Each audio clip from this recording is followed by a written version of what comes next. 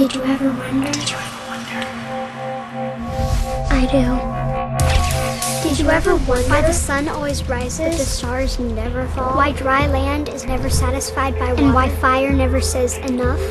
So today on Bible Wonders, we're going to go ahead and finish up Job chapter 41. What we want to wonder about today is just this particular verse, 41:22. I think when you hear it, you're going to wonder with me.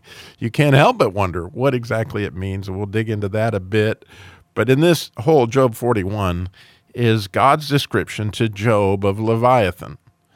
And this being a picture of a dragon, clearly a fire-breathing dragon, but also a picture of Satan, sort of what all goes into those different parts that have to do with his pride, which reflects to those of his children or the children of pride, and often me, unfortunately.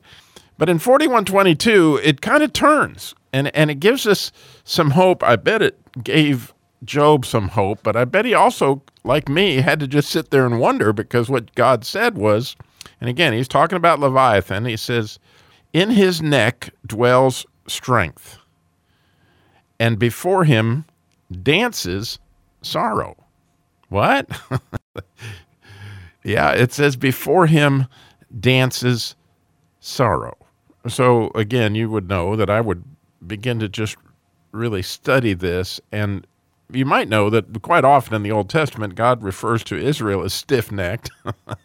And those of us who struggle with pride, which I'm guessing would probably be a lot of us, you know, that whole idea of stiff-necked, which you get from anybody who's ever ridden a horse, know what that means. Somebody has a stiff neck.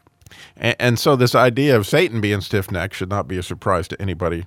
But I love this word that is translated in his strength.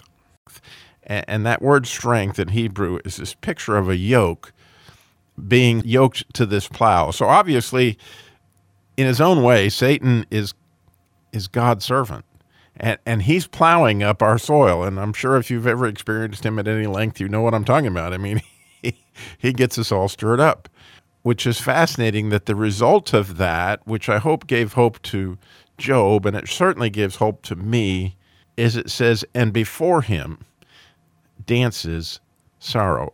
And I couldn't help but think of the 23rd Psalm where David talks about, you prepare a table before me in the presence of my enemy. So here Satan is clearly God's enemy. And here we have dancing. And we get back to that whole concept that we learned of from Joseph in the book of Genesis, that what Satan is meaning for evil, God knows works good.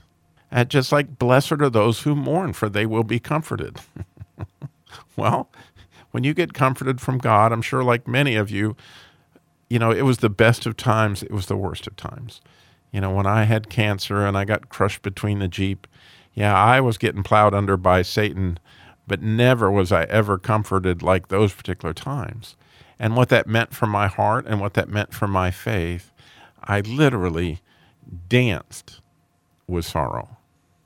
I love that, and my prayer for all of us as we reflect on our lives and the things that we may have originally thought were for evil, but God meant them for good. I wonder if you could just wonder with me a bit about how we danced in his presence in sorrow. Did you ever wonder?